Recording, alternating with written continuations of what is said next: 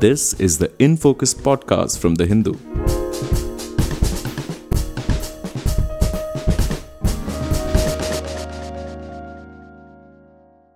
Hello and welcome back to another edition of the In Focus podcast. I'm your host D. Sampath.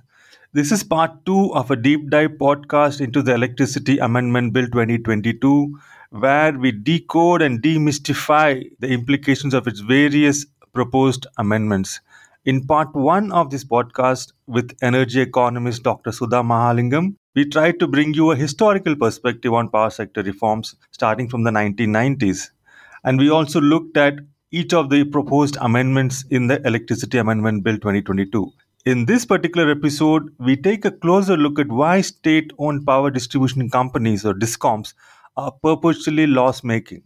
Is it purely because they are inefficient and riddled with corruption, or have they been set up for failure thanks to an irrational regulatory framework, unrealistic expectations? And what would a sustainable and fair model of privatization that doesn't encroach on state governments' sovereignty look like? Joining us once again is Dr. Sudha Mahalingam. Welcome back, Sudha, to the InFocus podcast. I was quite fascinated by what you were talking about in terms of this must-run solar power plants and how the state DISCOMs have to compulsorily buy 10% from them and then pay for idling thermal power plants. This seems like the state DISCOMs are being set up for failure. Absolutely, Sampath. I think not just 10%. If the sun is shining, even if it is 90%, 100% of my requirement is being met by solar, I must take that power. Which means I back down all the thermal. I've got 30-year power purchase agreements. As a state DISCOM, BESCOM has got 30-year power purchase agreements with NTPC. It has with private suppliers. It has with its own KPCL. Now I have to back down all those plants because my entire need is being taken care of by solar because the sun is shining. Very good. You are very clean, green power. But then they are backed down. They are not shut down. And they have to spring back to life in the evening.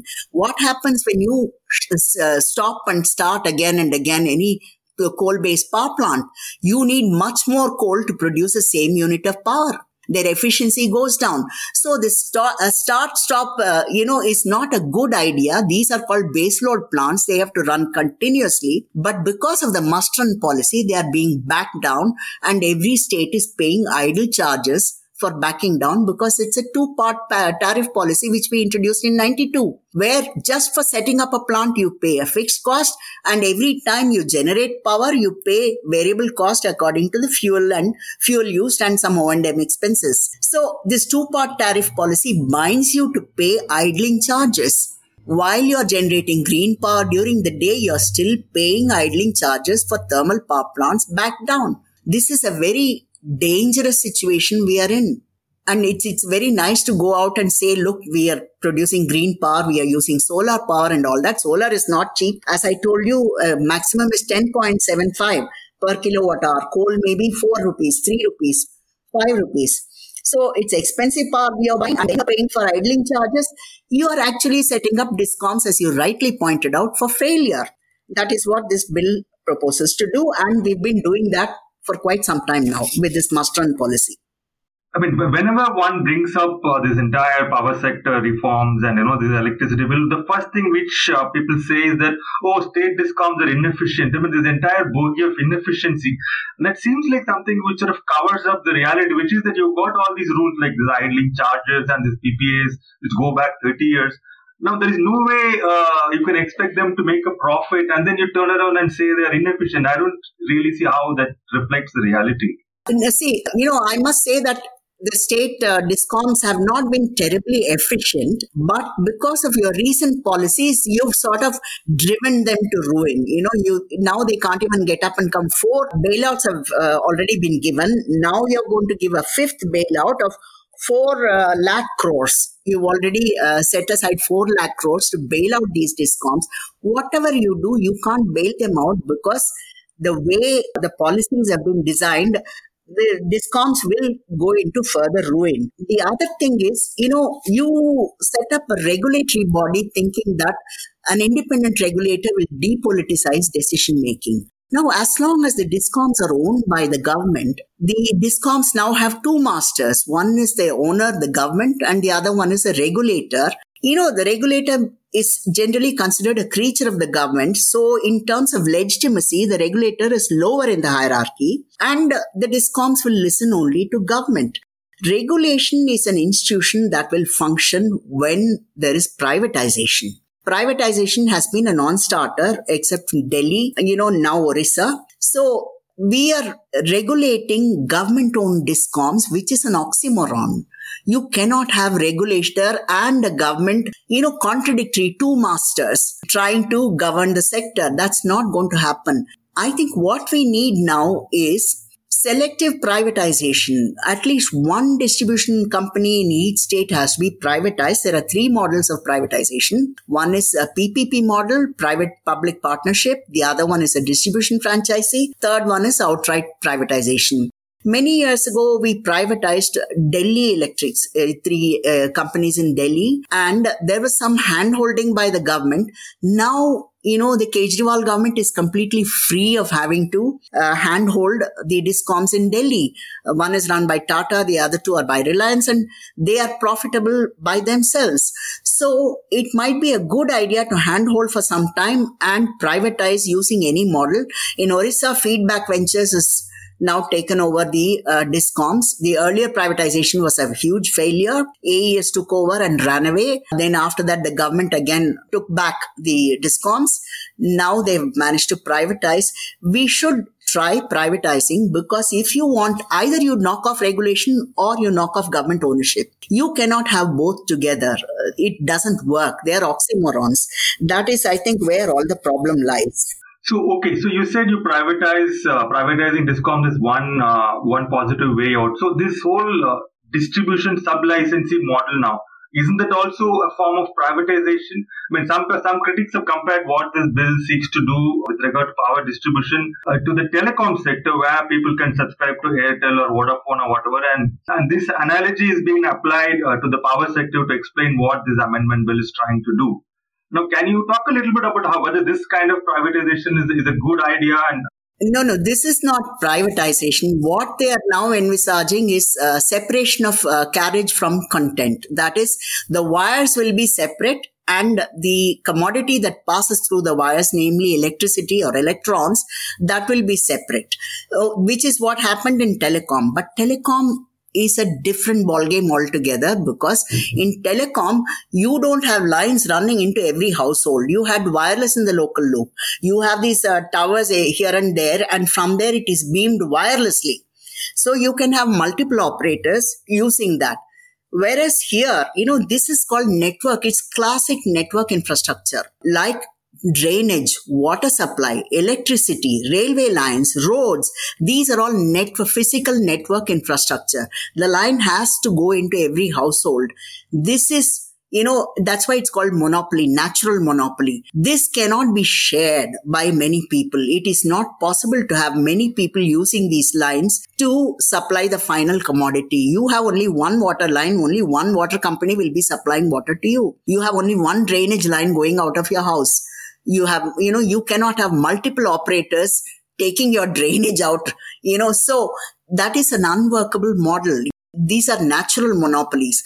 By inviting many people and separating carriage from content, what you're doing, as I pointed out at the beginning, you are encouraging cherry picking. If it is feasible at all, you're going to encourage cherry picking. Now, if I'm the BESCOM, I'm the owner of the distribution lines, why would I open up my line when I've lost my good customers? You've grabbed my industrial customer, commercial customer. Why would I open up my line? Just because you're going to pay me wheeling charges? And I would obstruct. So now there are penalties for obstruction. But who's going to gauge that? There are many ways in which you can do that. It's going to be very complex, challenging for anybody to prove that I've deliberately not made available my line. So why is this being attempted in the first place? If it's so difficult, when you said it's a completely different kind of infrastructure, it's a network infrastructure. It's not like mobile telephony, and the existing DISCOMs are not going to sit back and allow you to take whatever you want, do this cherry picking. So why is this being attempted in the first place? I think we are now driven to desperation. Anything, right at the beginning, we started putting in place our 2003 Electricity Act only at the behest of World Bank and multilateral institutions and according to their design. Now there is push from them again for us to separate carriage from content, and it's not going to work on the ground. Again, we are set up for failure. This is a non-starter in my view, and I don't think it will take off. Probably the Parliamentary Standing Committee will come up with some constructive recommendations setting aside these problematic provisions. Does India's power sector as of today have a situation of excess supply when compared to demand? Yeah, but that is not something fixed because now we had coal shortage and we've had to go for massive import of coal. So that situation could change. Yes, we do have surplus capacity now. But during the day, because you have solar and wind and so on, you seem to have a lot of power. But then when all these go down, the renewables go down, you might be tightly matched. So and anyway, we are a growing country, we are an aspirational country, and therefore power demand will go up. I won't say we are in a great surplus situation at the moment. Right. And how is this electricity amendment bill going to impact power tariffs? I mean, is it like more or less guaranteed that the tariffs are going to go up? Yeah, sure. It says, progressive reduction of cross subsidy. It says, cost to supply. You'll have to price at cost to supply and so on. So naturally, tariffs will go up. Right now, power purchase costs are 85% of the final bill you and I pay. Up to 85%. Most cases, it's 80%, 75%. It's the biggest chunk of your power bill. Now, unless you tackle that, the distribution costs are minimal. Unless you tackle power purchase costs, your bills are not going to go down. And you're stuck with 30-year power purchase agreements. So you have to, take power, or whether you take power or not, you still have to pay the idling fixed charges. You will have to move away from that system to a more market system where you have day ahead bidding and so on, which is what is there in Europe. Whether that is feasible at this point, we don't know. Then what do you do with all these power purchase agreements? How do you grandfather them? Why are you still, even yesterday, you were signing 30-year power purchase agreements? We have to move away from this system. Plus, companies like with the two-part tariff policy was put in place in 92. At that time, you were giving 16% post-tax return on equity to investors coming forth to set up generating plants. Same 16% now. Not only you're stuck for 30 years with any contract you signed in the intervening years, even now when you're signing a new contract, you're stuck with the same 16% return on equity. This is ridiculous. The bank rates have gone down so drastically. Why aren't you fixing it to your interbank rate and make it floating? Instead, NTPC is growing fat on this huge return on equity it is enjoying. That is why the central sector generating units are adding capacity at a furious rate. And, this is not going to work. This kind of returns you cannot give and expect your DISCOM to survive. You need to, if you're really interested in the financial health of the DISCOMs, you need to move away from this long-term power purchase contracts, which offer such over-generous incentives, make them more realistic, try and have some, short-term, say 10-year PPAs. What is the model in Europe you refer to instead of this long-term power purchase agreement? You said something like day-ahead bidding. All generators bid a day ahead at what price they are still willing to sell. And the DISCOMs buy from them. Whoever bids the highest price, the price gets fixed at that. And everybody gets that price. So they buy from there. So that is working for them. We may not be able to transition to that so easily. It's a very challenging thing. But at least part of your power procurement should be on shorter term power purchase agreements, maybe 10 years, at a realistic rate of return, not the current 16%, 15.5%, and so on. What would be a realistic rate of? Your bank rate, what interest are you getting on your deposits? That should be the rate. You cannot pay more than that.